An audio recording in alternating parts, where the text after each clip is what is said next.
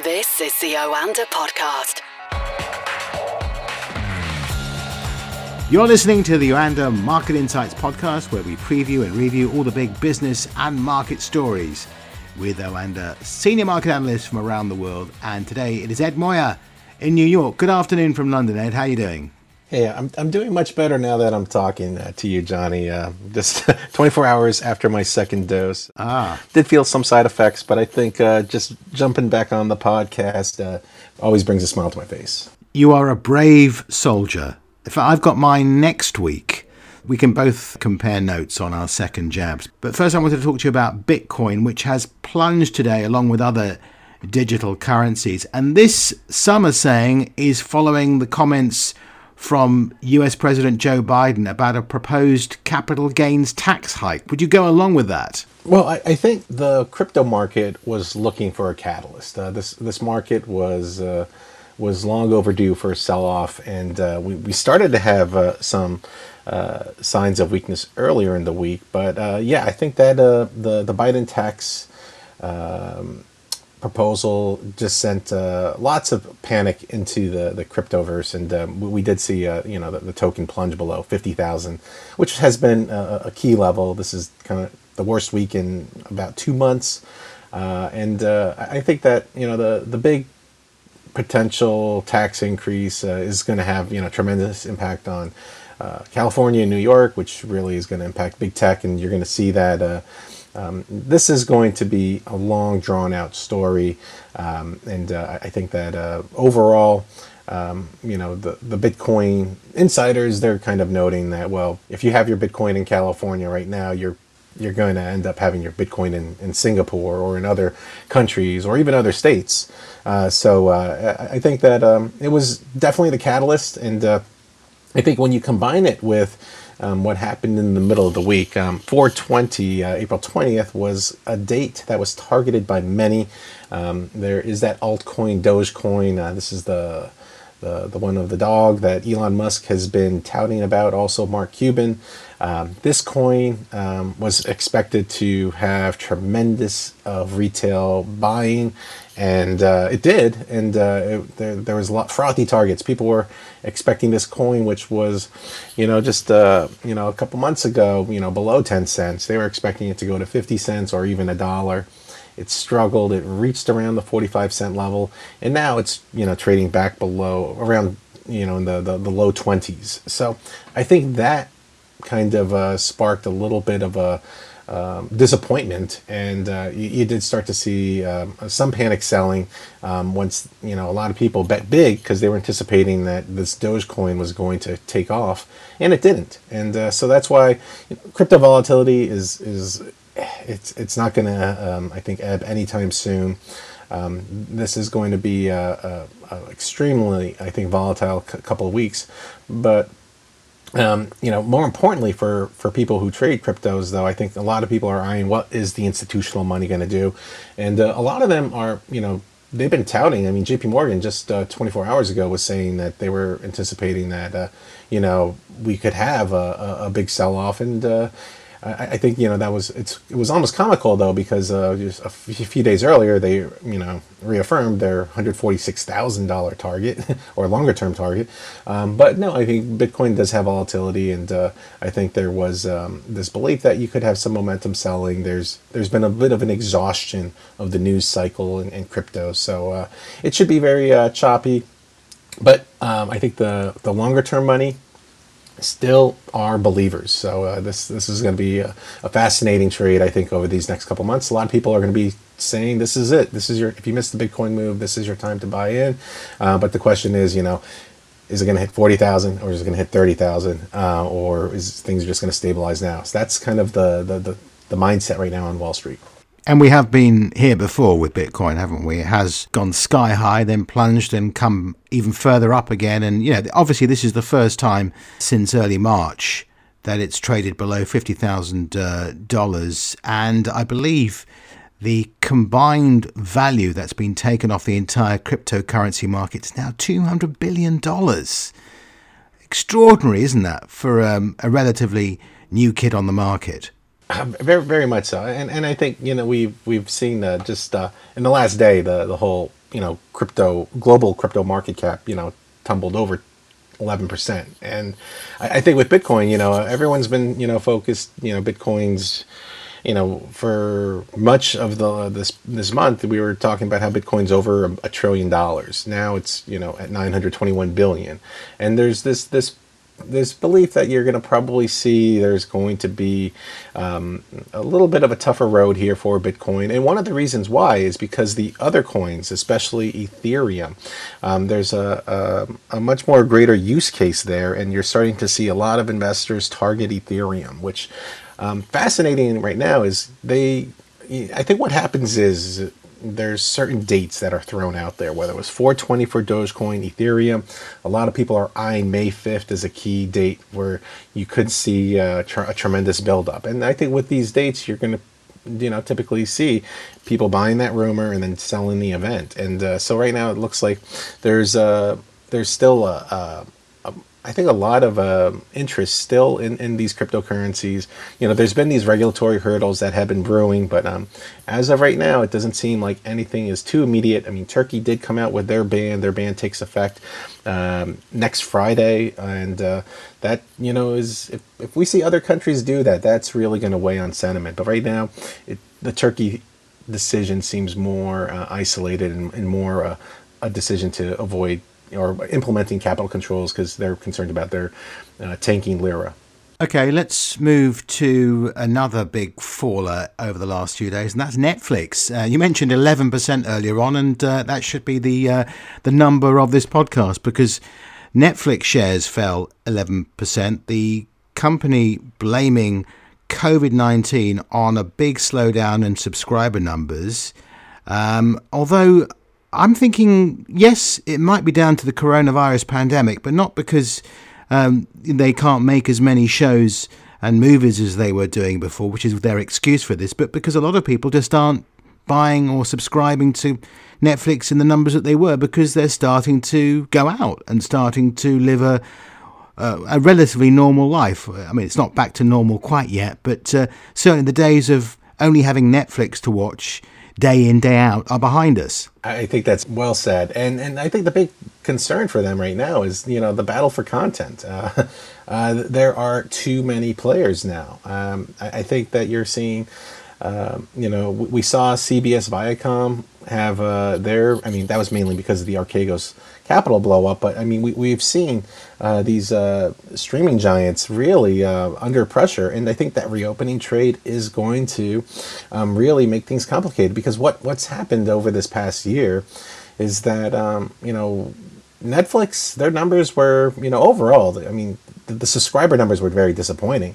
But as far as profit goes, they didn't have to spend big. They didn't have to compete in buying or bidding on new shows. And that really provided them, I think, some help on their bottom line. But you're going to see that now that you're not just competing with Amazon Prime. You're going to be competing with HBO and CBS and a laundry list of other streamers out there. And this is going to complicate, I think, their outlook going forward. And I think right now you're going to see that Netflix, I think they're still going to maintain the media crown. I think going forward, I think that you're going to see that the reopening trade it's definitely going to be the biggest hurdle for them. I think you're going to have a lot of lost interest in streaming, and people are going to want to enjoy what they couldn't have been doing over the past year. And I think right now there's a lot of belief that it's going to take some time to ramp up production. It's going to really be difficult for them to navigate the post-COVID world, and I think they've been really trying to specialize too in regional specific content, and you still have a good part of Asia and emerging markets that are struggling right now, and it's going to be difficult to create content there still. So I think right now, Netflix, it's the first FANG stock to report. It was disappointing, but I think you're going to see that big tech has been dragged down for a plethora of reasons, and I think the other one that's been contributing to it is typically when you and kind of circling back to your earlier comment about the Biden tax plan, momentum stocks, historically they lag when the capital gains tax goes up, and I think we've seen that throughout the 80s, and you're probably going to see that remain a massive headwind for big tech, which is going to drag Netflix down, Apple and Google and Amazon as well. So I think there's a lot to be said of some of these recent developments, but yeah, Netflix, there's still upside that they're going to remain the media king as far as streaming goes. But I think right now there's a lot of investors that are kind of becoming a little bit more skeptical as far as the long-term prospects here.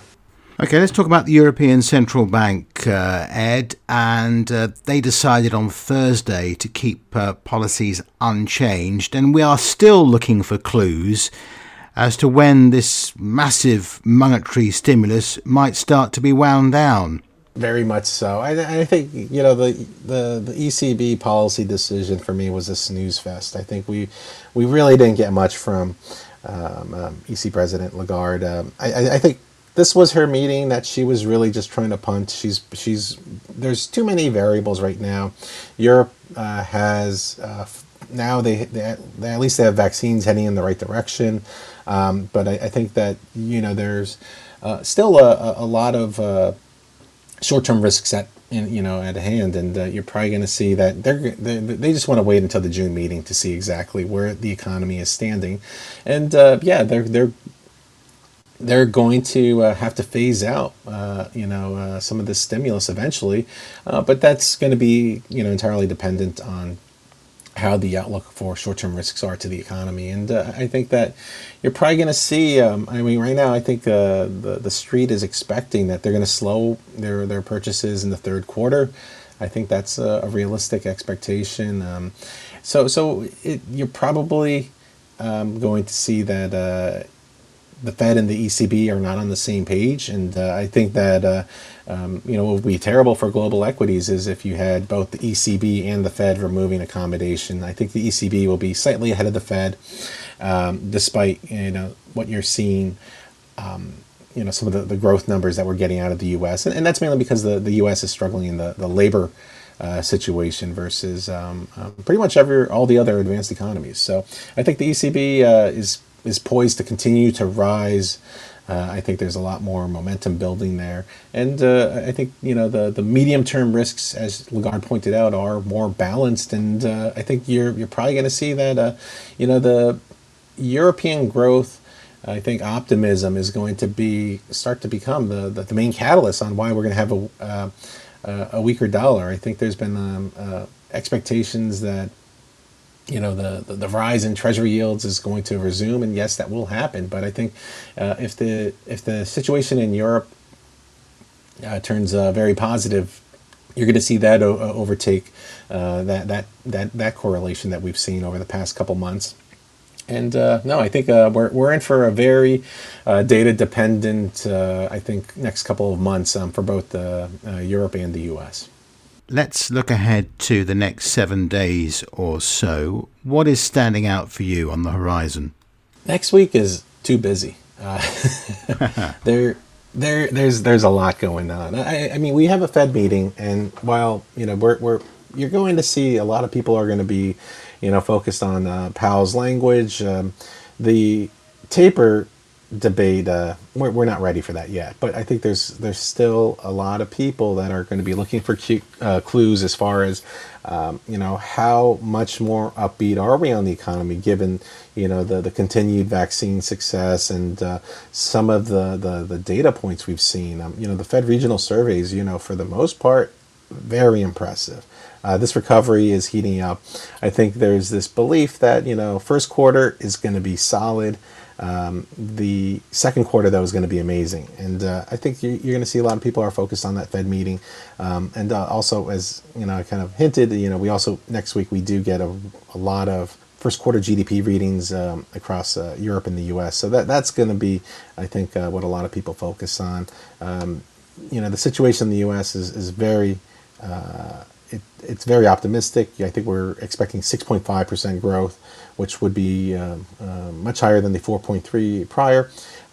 on Friday, we get Germany's GDP, which is going to slip back into a contraction. Negative 1.5% is the estimate. And Eurozone growth is, or Eurozone's still going to remain in negative territory. It's going to tick down, I think, around negative 0.8%. So we get GDP data. That's going to be big. But what also makes this a very exciting week is that we also have an OPEC plus meeting where they're going to review the 2 million barrel per day output increase that's supposed to take place in May through July. There's a panel meeting on Monday. The big meeting though is on Wednesday. That's going to possibly that could, depending on if they decide to tweak their policy, and I think you could make a case for that. You could see oil strongly react to that. So that's another big event too, and that's it feels like it'll be all week because sometimes these meetings get pushed into a second day as well. So we'll keep our eyes on that.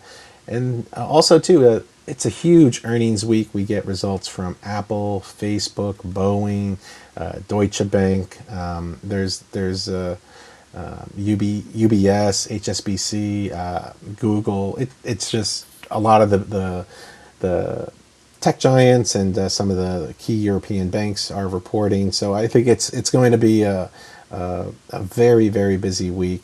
And not to forget, we also have rate decisions from the Bank of Japan, the Hungarian central banks, the Riksbank as well. No major changes expected there. No asset purchase programs to remain the same. But that's everyone's looking for that that forward guidance, and that could provide some big moves on those respective currencies as well. So I think a very busy week, but you'll probably see a couple surprises that come out of nowhere. I think as we get more clarity from the Biden administration, that's always something we have to stay on top of. And I think we're also going to see Iran nuclear deal, Joint Commission reconvenes. That's going to be also another potentially big market moving event. Okay, Ed, have a very good weekend, and we'll speak to you again in around about a week's time. Wonderful. Thank you so much, and have a great weekend. The Oanda Podcast.